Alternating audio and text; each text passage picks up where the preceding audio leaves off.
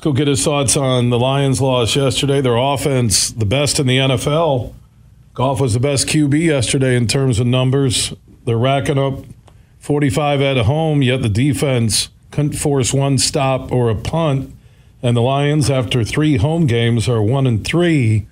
And the heat is on in the Motor City in terms of just trying to get that defense going in the right direction. Michael Harry, DetroitLions.com, joins us. Michael, what's going on with that Lions defense?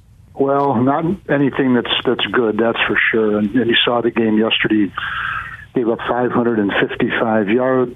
They never punted. And they never trailed, which was amazing. They were never behind. They took a 7-0 lead. The Lions made it 7-6 and missed the extra point, and never were tied. Never in the lead. Anything after that. It's surprising to me, absolutely. I didn't think. The Seahawks aren't that good. They were averaging 15-point-something points per game going into the game. They tripled that against the Detroit Lions. Just that didn't can't say they didn't show up, because obviously the offense showed up. Played their regular high-powered game. They're the number 1 rated offense, statistically in the National Football League. I think they deserve that. And the defense is 32nd and last, and they deserve that too. So there we are. Michael Harry, DetroitLions.com columnist, joining us from Detroit here on the Huge Show across Michigan. My Bud Light huge question of the day to the audience, I want you to answer it. What's the quick fix for Campbell to get the defense back on track? Well, the quick fix is there is no quick fix right now. I'm sorry to say that, but I will say this. He was asked this question yesterday and again today, and he doubled down on it. He is sticking firm with Aaron Glenn as the defensive coordinator. That's what I would do, too. I would not fire him now.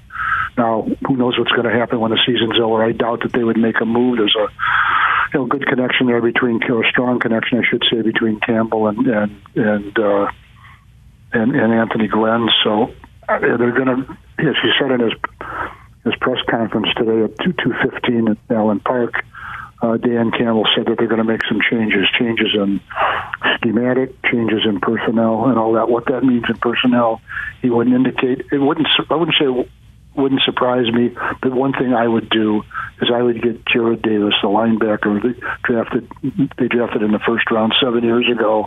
Hasn't had the career they expected. He's on the practice squad right now, but somehow I would get him involved on the first down plays. Because I'll tell you one thing about him: you give him an assignment, tell him to go hit so and so, he's going to go hit so and so. Who isn't going to forget it? That's just one thing I would do. Michael Harrow, we'll catch up later. More on the Lions. Appreciate your time here on the Huge Show across Michigan.